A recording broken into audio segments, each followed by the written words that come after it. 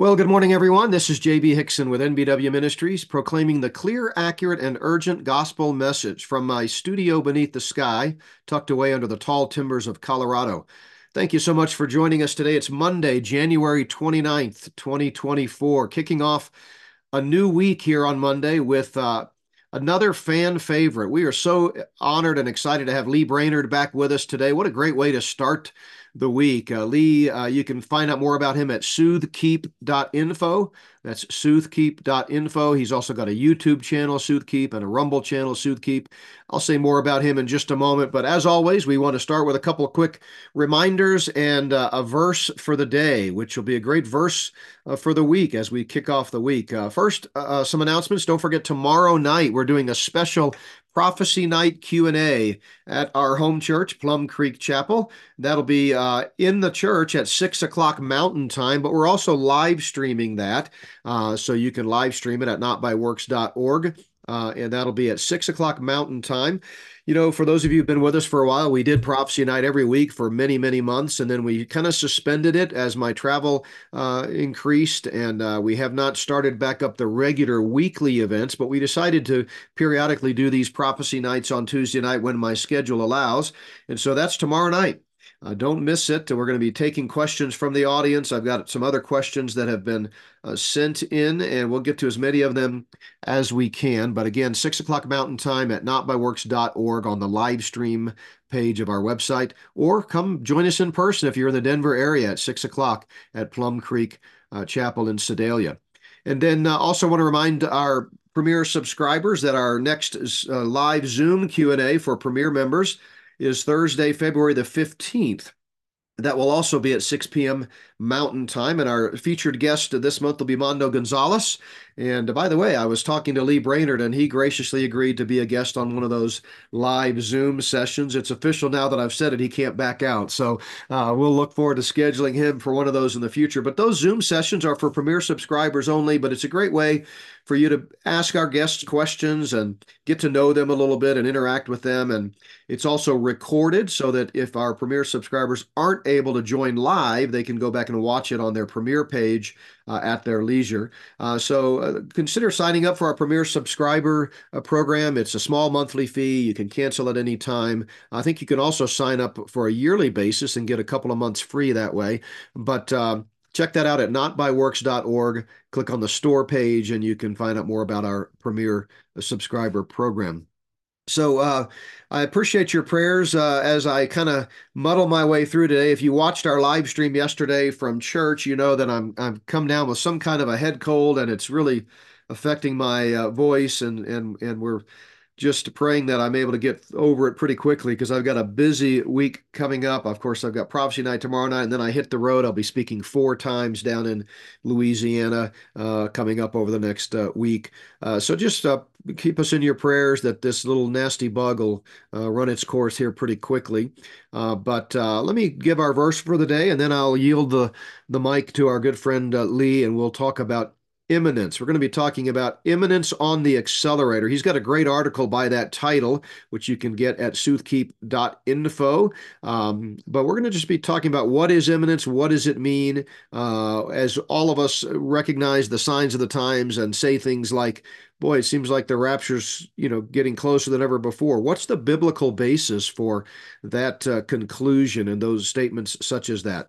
But first, our verse for the day, it's the 29th, and so I was in Proverbs 29 this morning. Verse 2 says, when the righteous are in authority, the people rejoice, but when a wicked man rules, the people groan.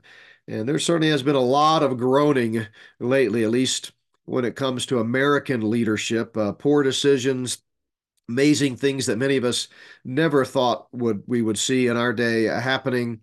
What is going on? Well, it's just yet another sign of the times. But we do know, as the Proverbs continue later on in that chapter, to remind us that the fear of man brings a snare, but he who trusts in the Lord shall be safe. So we may groan as we see all of these wicked earthly leaders conspiring with Satan to usher in the one world system, but we need not ever fear. Fearing man only brings a snare. Instead, we want to keep our faith steadfastly in the Lord, looking unto Jesus, the author and finisher of our faith. So, with that, let me introduce Lee Brainard. Needs really no introduction, well known to our audience and the prophecy world at large. He's a scholar and language expert in Greek and Hebrew, and just incredible student of the word, but also just an all-around great guy. We've had the chance to have dinner together, visit and hang out, and he's been very kind and friendly to me, and just I've learned a lot from him. So, Lee, thanks so much for joining us for the program today. Well, JB, it's a blessing to be with you today with the Not By Works .org ministry and with the entire Not By Works family. It's a blessing to be able to discuss the things of God, especially when we're contemplating the fact that someday soon we get to be with the Trinity forever. Isn't that awesome? I mean, you think about, we're probably about the same age, I don't know, but back in the day, you'd wake up and you'd be in your study and you'd be surrounded by books and you're studying the word and you'd think, man, I wish I could talk to so and so or some scholar or some author, but you'd have to pick up the phone and maybe you'd catch them, maybe you wouldn't, or you'd have to schedule an appointment, and you certainly couldn't talk to people in other countries because it was way too expensive to do a toll call for there. But what a day that we live in to be able to just schedule these conversations every day and talk with each other, and iron sharpening iron. So you're right, it is a privilege. So, all right, Imminence. You have done quite a lot of work. I think some really cutting edge work on helping us think through the definition of imminence as it relates to the doctrine of the rapture. So I'm going to just kind of give you the floor. I'll interject here and there as I have questions or comments. But why don't we start by defining imminence and kind of explaining some of the tension that we feel about this subject, and then take it from there. Yeah, well, obviously, imminence, I wouldn't say it's a fundamental doctrine of the faith in the same way that salvation by faith alone or belief in the Trinity, eternal hell, or heaven is a fundamental doctrine of the faith, but it certainly is a central tenet of our understanding of the prophetic teaching of the scriptures in the dispensational viewpoint. Imminence is the understanding that the rapture and the tribulation and the coming day of the Lord, where the Lord's going to descend to earth, trample Armageddon, and then the coming kingdom, all this stuff is looming on mankind's horizon. In every generation of the church, from the apostles themselves to all the early church fathers, all the way to the present day, every generation of Bible-believing Christians has looked forward to this. They've sensed that it's on the horizon. They sensed that it's near, and they live in that expectancy. They live in the expectancy that they could see these things in their lifetime.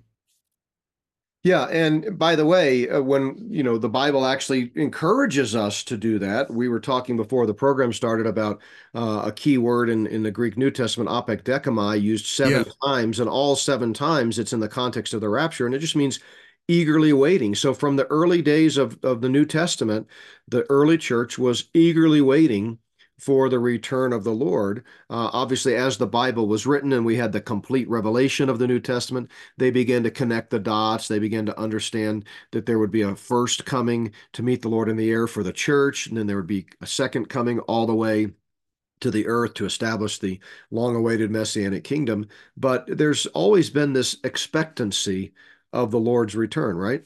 There absolutely has. I mean, I've done a lot of work in the early church fathers looking for their eschatology in general, for their rapture position in particular, for their understanding of the tribulation in particular. But one thing that stood out to me over and over again amongst these authors is they always seem to live in the expectancy that this could happen in their lifetime. Now, men might frame that on that expectancy, might frame it a little different, but you can't escape the fact that they lived in that expectancy.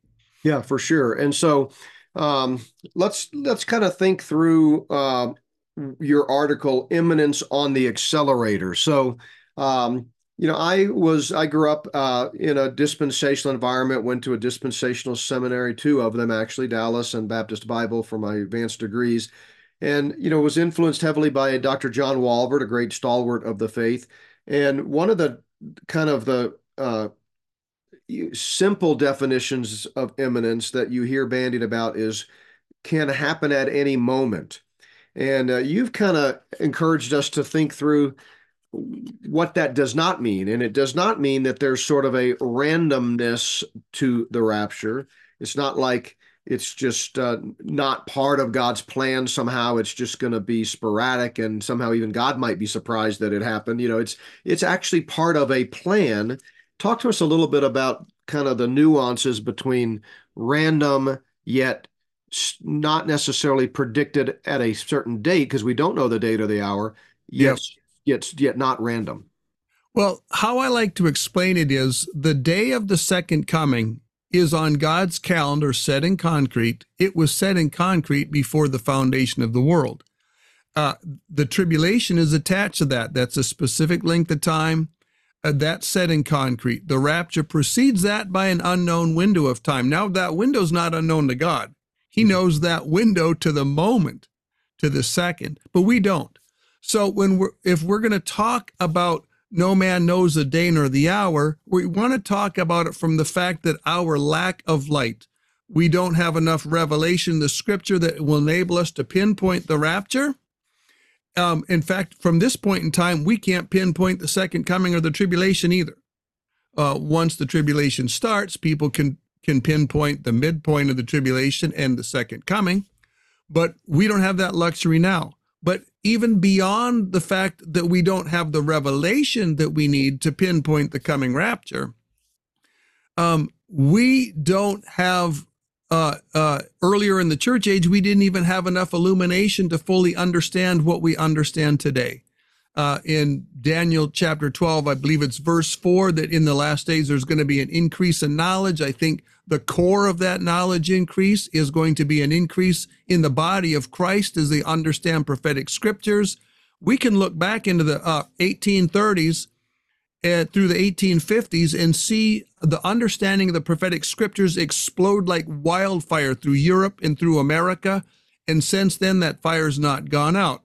So when we're looking at this, and we're trying to define imminence, and that we're like coming at the angle from signless and no man knows, we want to make sure that we're not implying that it's random, that God could just randomly drop the rapture down anywhere in the flow of time. He can't.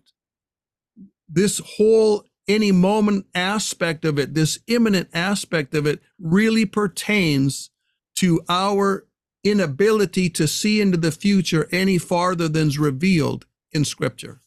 And because we don't know, that means that any generation throughout church history could have and should have biblically been expecting the rapture at any moment in their day, even That's though now in 2024, with the benefit of new information and other stage setting events like the rebirth of Israel, we can kind of see a little more clearly. I think you used Paul's words in your article, like we seeing through a glass dimly, but we see more clearly now.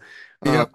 So we might look back and say, well, clearly there was no way the rapture could have happened in the 1400s, right?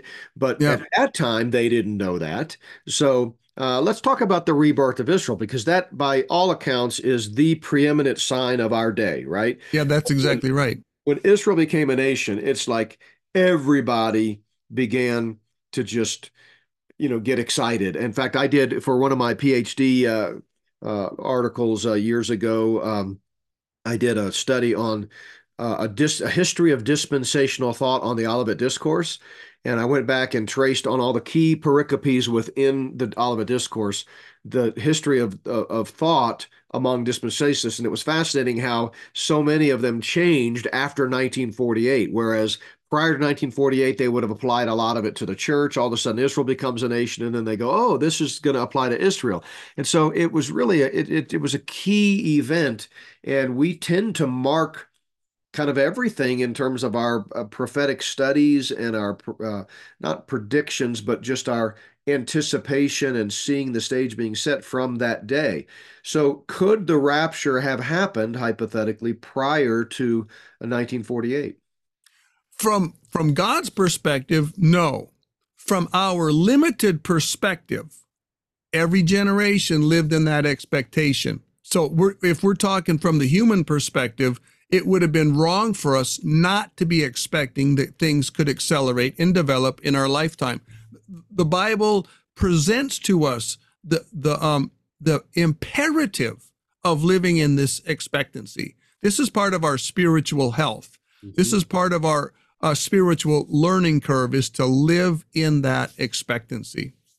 Yeah, I'm teaching through First Thessalonians right now at Plum Creek Chapel, and I talked about in my opening message a few weeks ago how the doctrine of the rapture and the hope of Christ's return is a key motivating factor in our sanctification, our progressive sanctification, that it draws us closer to Him. It helps us get out of bed every morning. It's like Paul said, if in this life only we have hope, I am of all men most pitiable. It's like we need to set our minds on things above, where Christ is, who will come back someday. And so I absolutely agree that there is a biblical imperative. It's part and parcel to um, to who we are as Christians, which, by the way, as a side note, is one of the reasons why I think the church is in such dire straits today, is because Yes. they've neglected teaching end times prophecy. The average believer today has no interest in, the average preacher today has no interest in teaching and studying end times prophecy.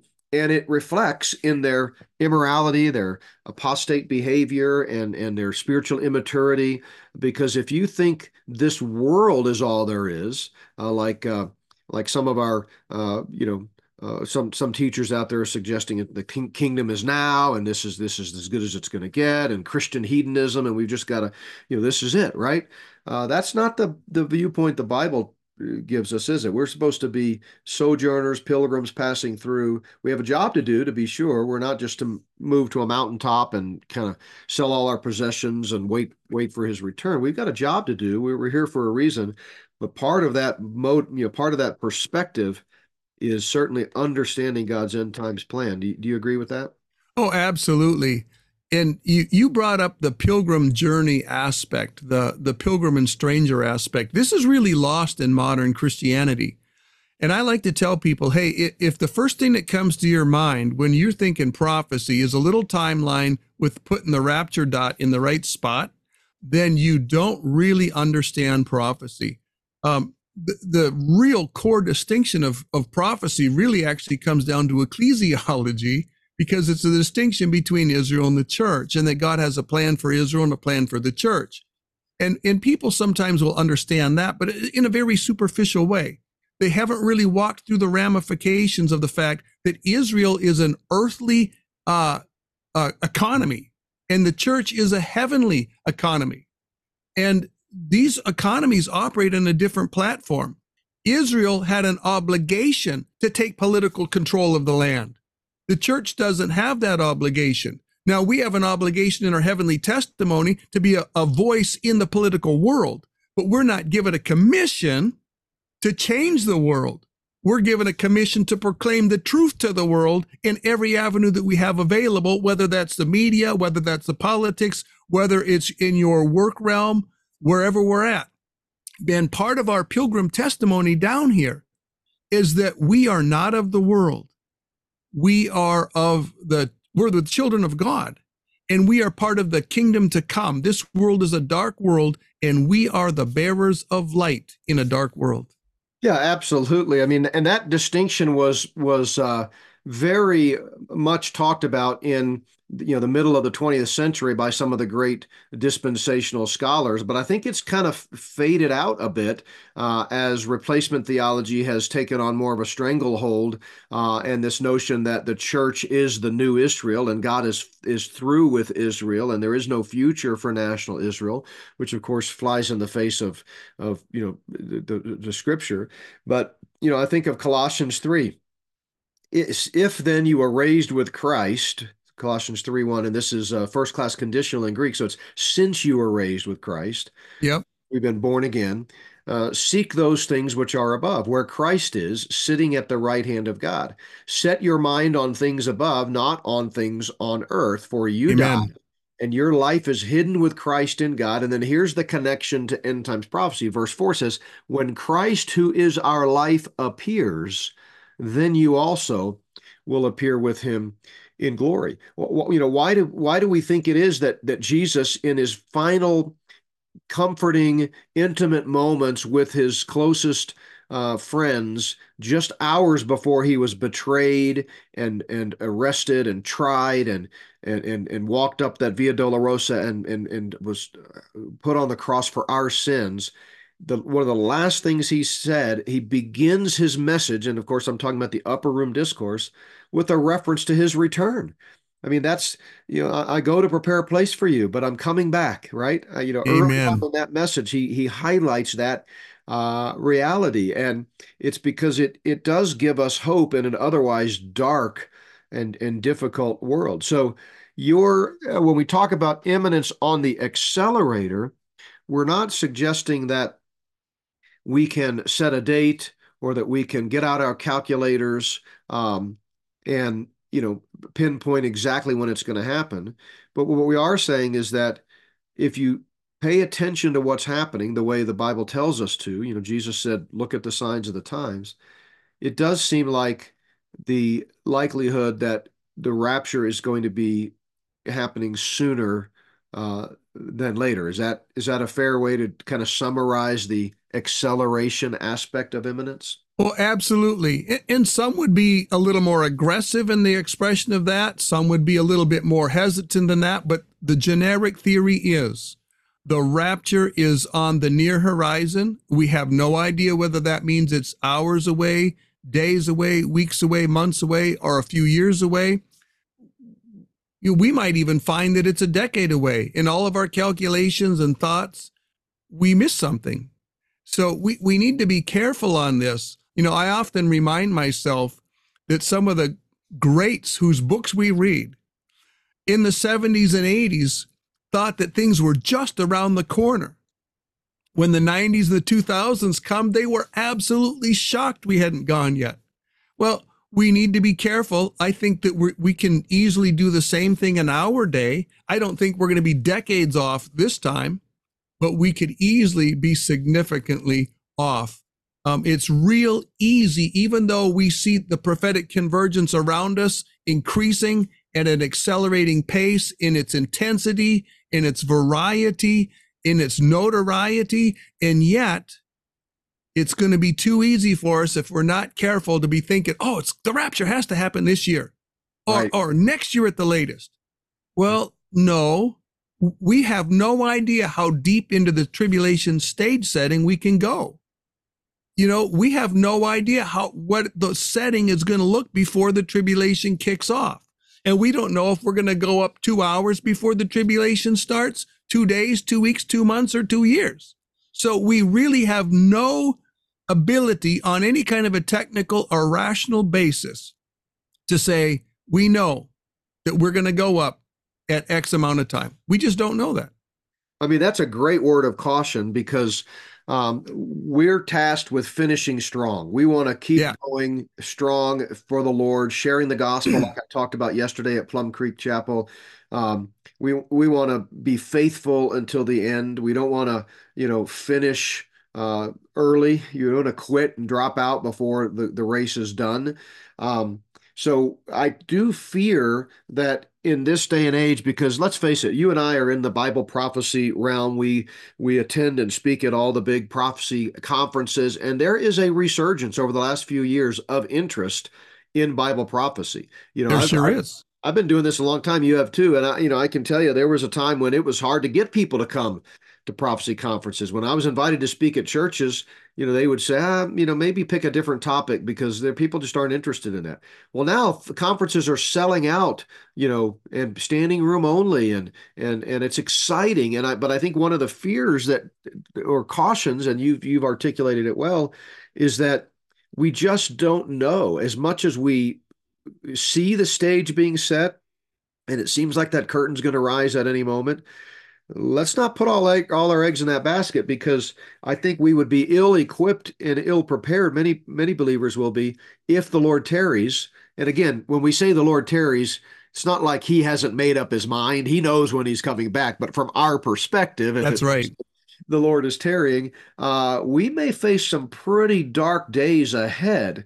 The key thing to remember is we just don't know how much time there will be between the rapture of the church and the signing of the covenant that starts the 70th week of Daniel. That's an That's exactly right. unknown.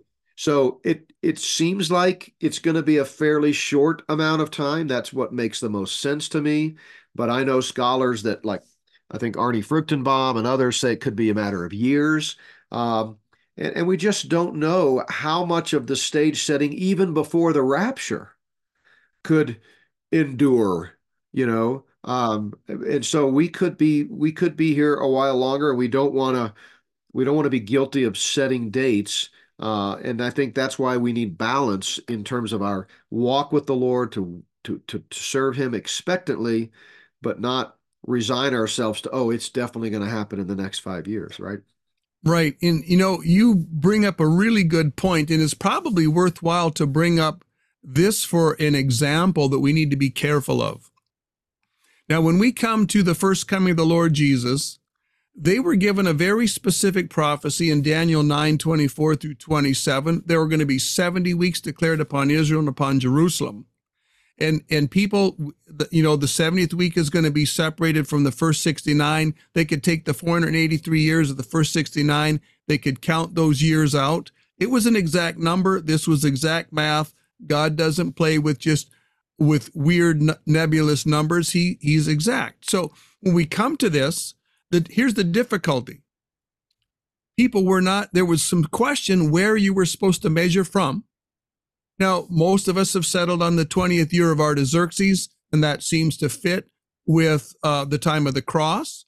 But when they were measuring to the coming of the Messiah, to the coming of our King, what were they measuring to? Were they measuring to the day of his birth? Were they measuring to his bar mitzvah, if whatever they had that was a similar thing back then? Were they measuring to his 30th birthday, to his coronation, to his conquering of the Roman Empire? I mean, what was it reference to? Nobody knew. Well, with 2020 hindsight, we can look back and say, oh yeah, from the 20th year of Artaxerxes up until the time of the cross, it actually works out. And people might have 445 BC and one date, 444 BC and a date, but it works out. So now we have a similar situation when we come to our time in the second coming of the Lord.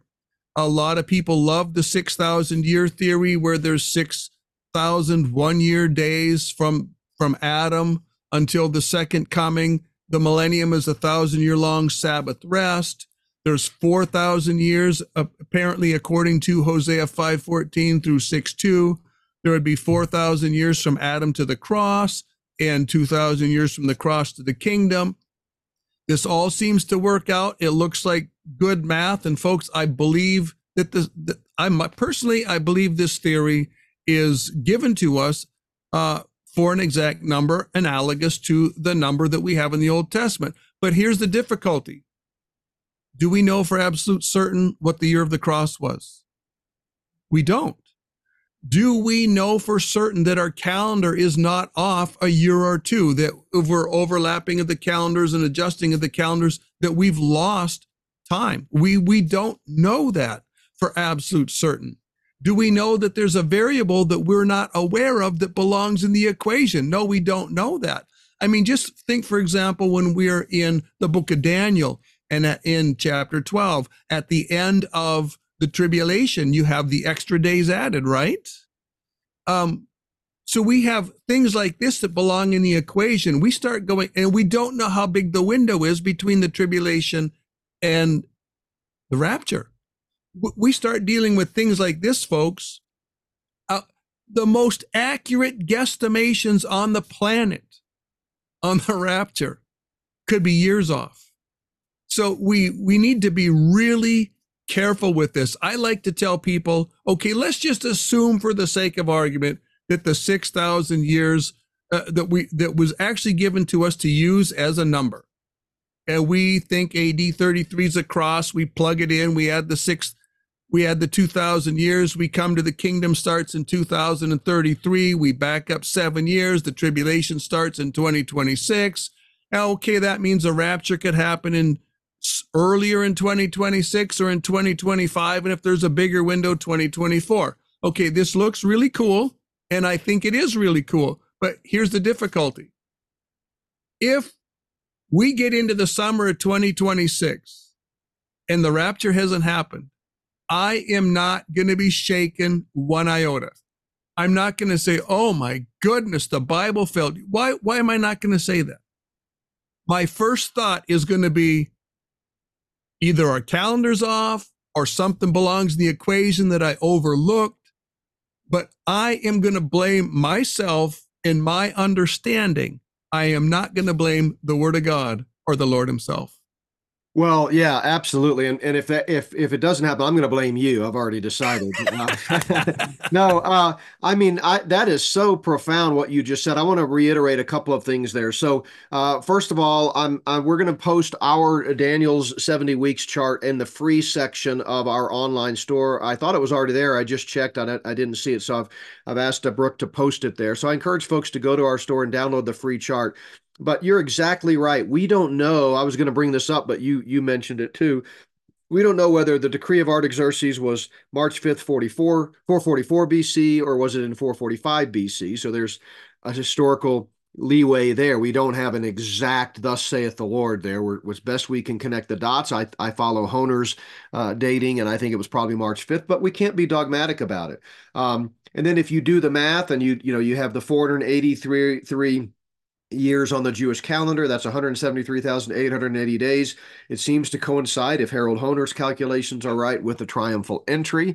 But the point is, it doesn't matter whether it's precisely that day or whether it's, any time in the life of Christ. The point is, Daniel's prophecy was accurate, that from the decree to restore and rebuild Jerusalem until Messiah comes would That's be right. this length of time. And that's exciting. I mean, that absolutely ought to excite us.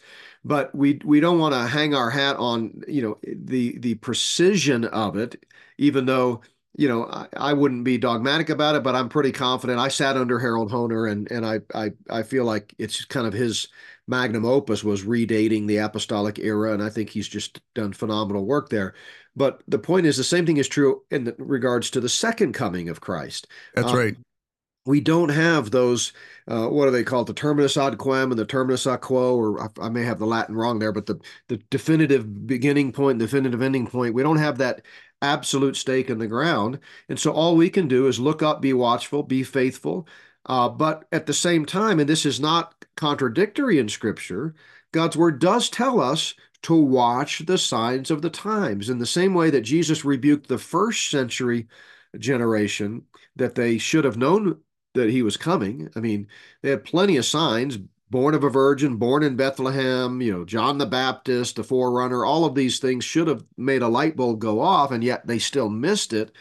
I think there are a lot of believers today that are going to miss the rapture, not physically miss it, but they don't pay attention to Bible prophecy because they've allowed other things to overshadow that, key teaching in Scripture. 16% roughly of the Bible is unfulfilled end times prophecy. That's a big percentage. So, a lot of these, Christians are happy with 84% of the Bible, and I think it's because they're not paying attention in the same way that first century church was. So, yeah, I mean, people do the same thing, and I love the way you said it. Taking that 7,000-year paradigm. Like you, I'm fascinated by that. We had a guest on last year that kind of laid out that model, and for those who don't know, it's essentially the model that God's plan of the ages mirrors his 7 days of creation, and the seventh day is the millennium, the 1,000-year millennium. So that we have 7,000 years of human history, which includes 4,000 years before the cross, 2,000 years of the church age, and then 1,000-year kingdom. And when you start to put those pieces together, excuse me, you you get pretty excited. But where we want to draw the line is in getting out our calculators, like you said, and pointing to 2033 as the inauguration of the kingdom, and then working backwards from there and trying to pick a date of the rapture. Usually they pick it in September because of the Feast of Trumpets or whatever. But a parallel to that, and I'm sure you've heard about this, and this is another one of those things that makes me go, oh yeah, this could be, and it gets me excited. But that's the asteroid Apophis. Oh Um, yeah. yeah, I mean, so the question is, we've got this asteroid that's supposed to hit. I think it's April 13th, 2029. Um, and depending on who you listen to, the official NASA report is that it's going to be a near miss. It might wipe out some satellites, but it's not going to be a direct impact. But there are some whistleblowers that have said, well, our calculations show it's a dead hit on the Earth. Um, so then people go to Revelation chapter 8 and the third trumpet judgment and this great star falling from heaven. And it's called wormwood in Scripture. Well, could Apophis, this known asteroid that's on a track to come near the Earth, could it be the fulfillment of that third trumpet judgment?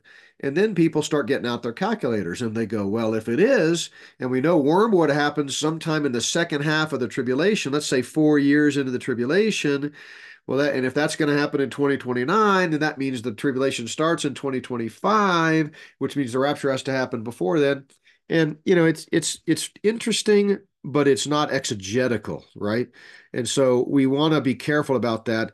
To me, I have a whole chapter in my book, Spirit of the Antichrist, Volume 2, that talks about the timetable, and I'm going to be speaking about that in Orlando this year. Uh, there are a lot of signs converging that speak to the 2020s as Satan's ultimate goal to usher in the one world system. So it's a bit difference of it could be versus it will be. And as long as we keep that balance, I think we're on good ground, right? Yeah, absolutely. And not to mention, there's actually a number of large rock bodies that fall from the heavens in the book of Revelation.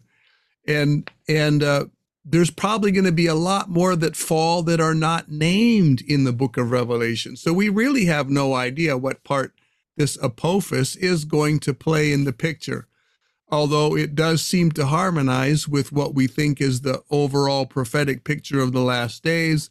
It shouldn't surprise us that we see a big rock heading for the earth. Yeah, and I think it comes down to not seeing the forest for the trees. Some people become so obsessed with these specifics and try to date set and try to figure it all out that they miss the big picture, which is as we've said several times today, we have a job to do. We are not to become so obsessed with end times prophecy that we forget why God has us here for such a time as this. And Yep. we ought to be a light in this perverse generation. We ought to be drawing people to Christ. We ought to be proclaiming the soon coming of our Lord, and sharing the gospel and so forth. But when we obsess with the dates, then it takes valuable time away from what we should be focusing on, and which is being faithful. But at the same time, the other side of that is there is an excitement, there is an energy. I mean, Yep. I'm thrilled to be living in the day in which we live. I wish my grandfather were alive today because he was passionate about the rapture.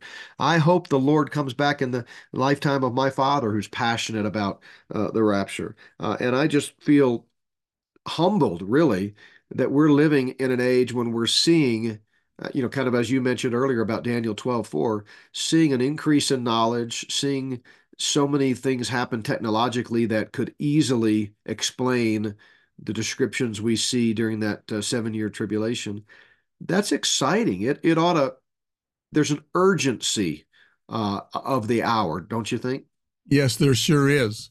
A desperate urgency in many ways, because the churches, through several different avenues, theological avenues, error avenues, has been slowly sinking into the mire of worldliness, and not merely worldliness in that they got a few worldly things they do, but into a worldly mentality, into they're happy in this world. And the second coming of the Lord Jesus is really problematic for them. They don't like to think about it because they're comfortable with their life. They want to get their education. They want to live out their dreams down here. And so their mind is all settled on earthly things. And we need to have our mind settled on heavenly things, because, folks, this world is going to pass away. It not might pass away, it will pass away.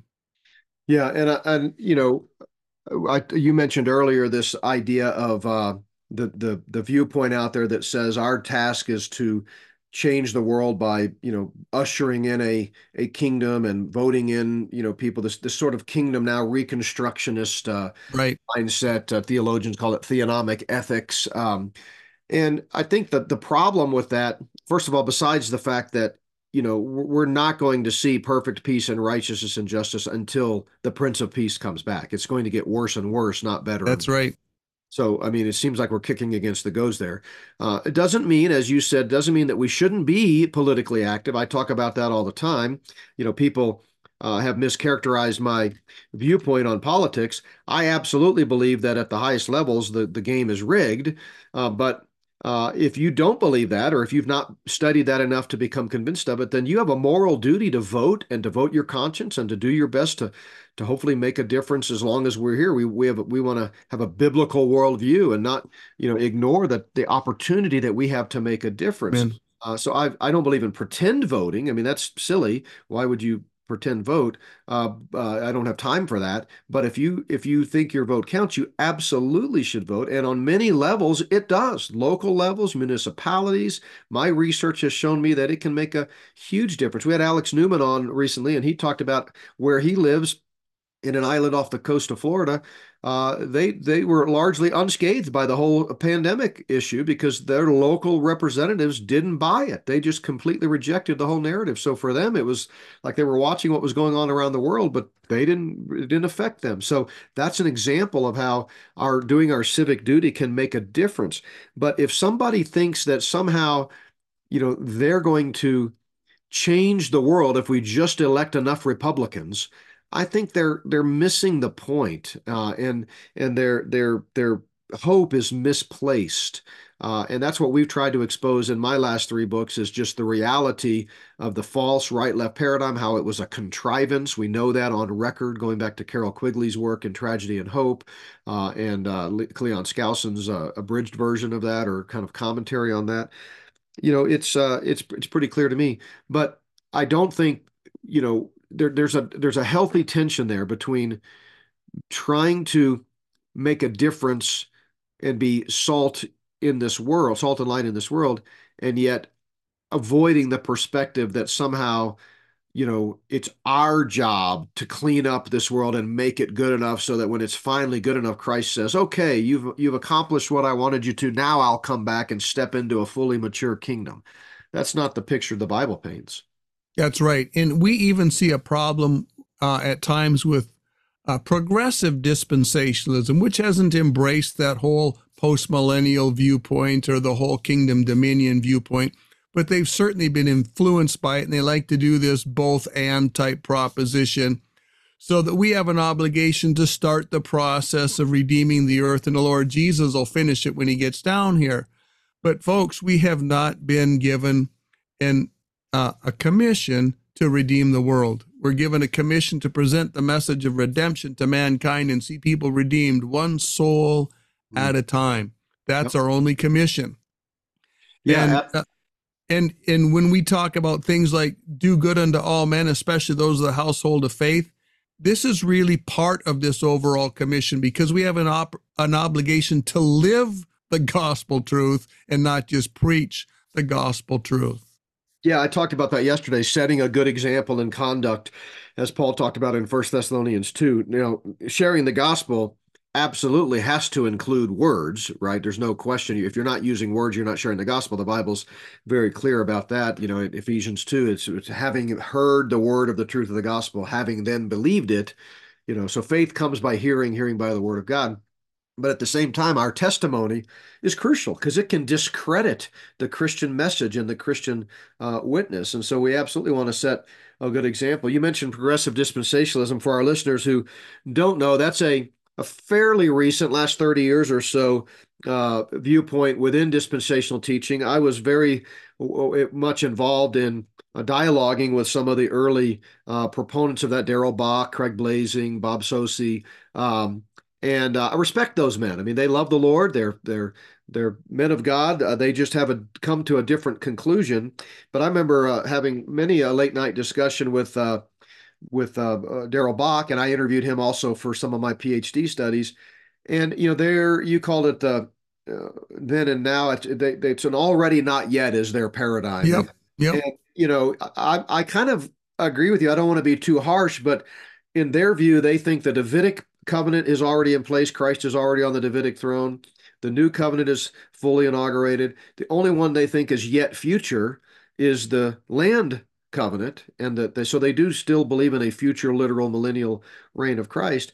But it sort of begs the question, why? I mean, Yep. if you think two-thirds of the covenant program of God is already inaugurated, I mean, it's just one small step to full-blown, amillennialism or post-millennialism. So it's a I don't like slippery slope arguments, but it just seems like they're hanging on to premillennialism by a thread. And I don't mean that pejoratively. It just theologically, I have a hard time getting there. Christ is not on David's throne today. He's on the throne in waiting at the right hand of God. Someday he will come back and take the earthly throne in a Amen. literal rebuilt temple in a literal kingdom, as described in the Old Testament. So we're not we're not inaugurating the kingdom today. We are stewards in this mystery of the church, which began suddenly on the day of Pentecost. It will end suddenly at the mystery of the rapture. It's a intercalation in God's plan with Israel. As soon as the rapture happens, God's focus shifts right back to Israel to complete the 70th of the 70 weeks of Daniel, that final week, that final 7 year period. Remember, week is Shabuah, Hebrew for 7 year period. Can mean 7 day period, but in the context always determines meaning. He's clearly talking about years because he talked about Jeremiah's 70 year prophecy. So, right now the church is center stage. We are God's, plan. I talked yesterday at Plum Creek about how God doesn't have a plan B. If the church isn't doing our job, it's not like he can count on somebody else to spread the gospel. So, just fascinating study. But I want to close out, and I'll give you the last word here. We want folks to understand that imminency is accelerating, and we say that because the signs of the times are everywhere. So we can't be dogmatic. We can't say, "Thus saith the Lord." But boy, you'd have to be living in a cave not to see that it seems like it's right around the corner, right?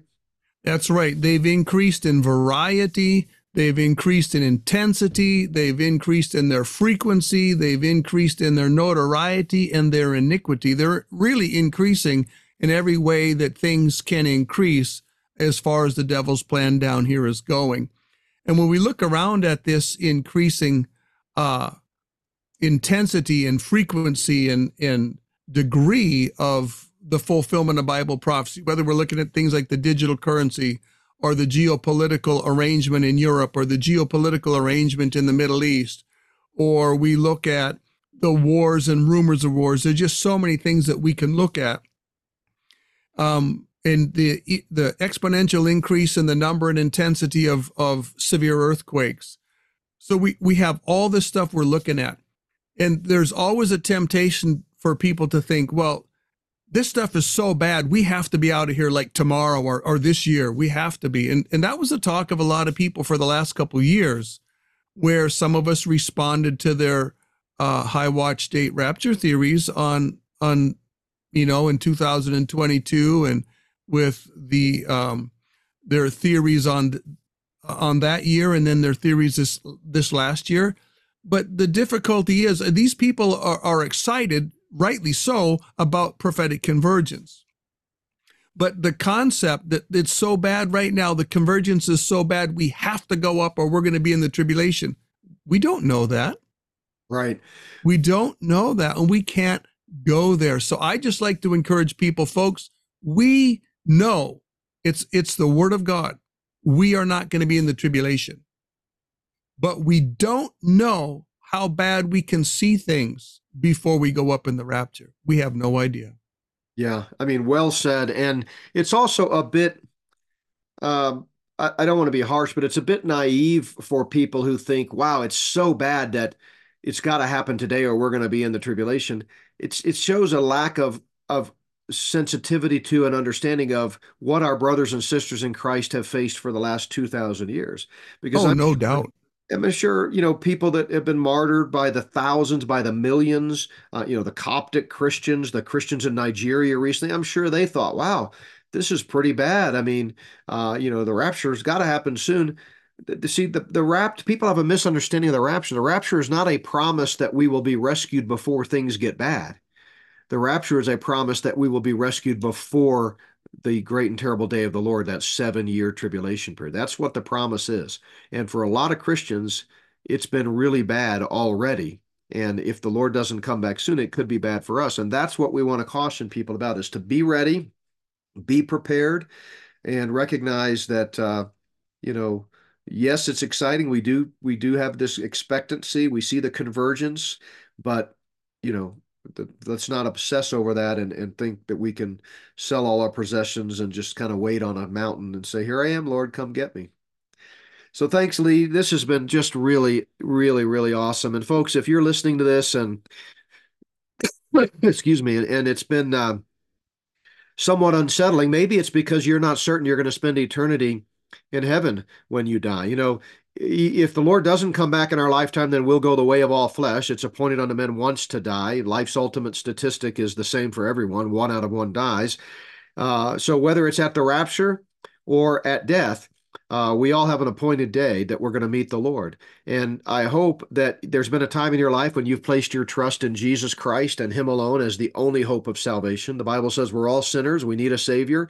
We can't save ourselves. We can't be good enough. We can't promise enough, pledge enough, commit enough, surrender enough, be good enough to merit God's, righteousness and His, law, His, holiness and meet up to His standard. The righteous demands of a holy God demand perfect righteousness. And Jesus said, unless you're perfect, you'll never see the kingdom of heaven. And the only way to be perfect is to have the perfect righteousness of Christ given to you. And you get that by faith. The Bible says in Romans 5:1, we are justified by faith and have peace with God. We're justified freely. It's not something you can earn. It's not something you can pay for or be good enough for. It's simply coming empty-handed to the cross. Nothing in my hand I bring, simply to the cross I cling. And I hope today, if you've never done that, that today would be the day of the new birth, the first day of your eternal life. You get eternal life the moment you believe in Jesus Christ, who died and rose again for your sins. Have you trusted in Him today? That's my question. For those of you that already know the Lord, I want to encourage you to use what we've talked about today with Lee Brainard to motivate you that time is short. We have a job to do. Let's be urgent. Let's live for the Lord. Let's set a good example. Let's share the good news. And let's pray that indeed, maybe today, come Lord Jesus. So we've been talking with Lee Brainard. You can find out more about him at soothkeep.info. That's soothe, SOOTH, keep, KEEP.info. He's got a YouTube channel, same thing, Soothkeep, a Rumble channel, Soothkeep. Lee, you are such a blessing. I'm so glad we started the week with you because it just empowers and excites and invigorates us in the Word. And we can't wait to have you back on again. So, any closing thoughts for our listeners? Yeah, I have this encouragement, folks. Just keep looking up, keep pressing onwards, keep pressing upwards. Just keep your eyes on Jesus and keep your eyes on the promises of God. No matter how ugly and dark it gets down here, whether it's your own individual circumstances or whether it's the circumstances of the whole church in the whole world, just keep your eyes on Jesus, because it may not come as fast as you would like it to come, but it's going to come right on the Lord Jesus' schedule. Amen. He's never late. He's never early. So, well, thanks so much, Lee. Folks, we've got a great week ahead. Tomorrow, I'll be on Stand Up for the Truth with Mary Danielson. We're going to be talking about how to study the Bible accurately and correctly, the proper Bible study method. Wednesday, of course, is World Events Update with Randy. Russ Miller is going to be back with us on Thursday talking about false Christs and the Christian industrial complex. And then on Friday, a first-time guest but long-time friend and great Bible scholar from Friends of Israel, Dr. Mike Stallard, will be with us on Friday to talk about Israel, the Bible, and current events. And so stay tuned this week. As always, you can reach out to us at notbyworks.org. And don't forget to check out that Daniel's 70 weeks chart. I think it's called Daniel's 490-year plan. You can find it in the free section of the Not by Works online store. So God bless everyone. Have a great rest of the week.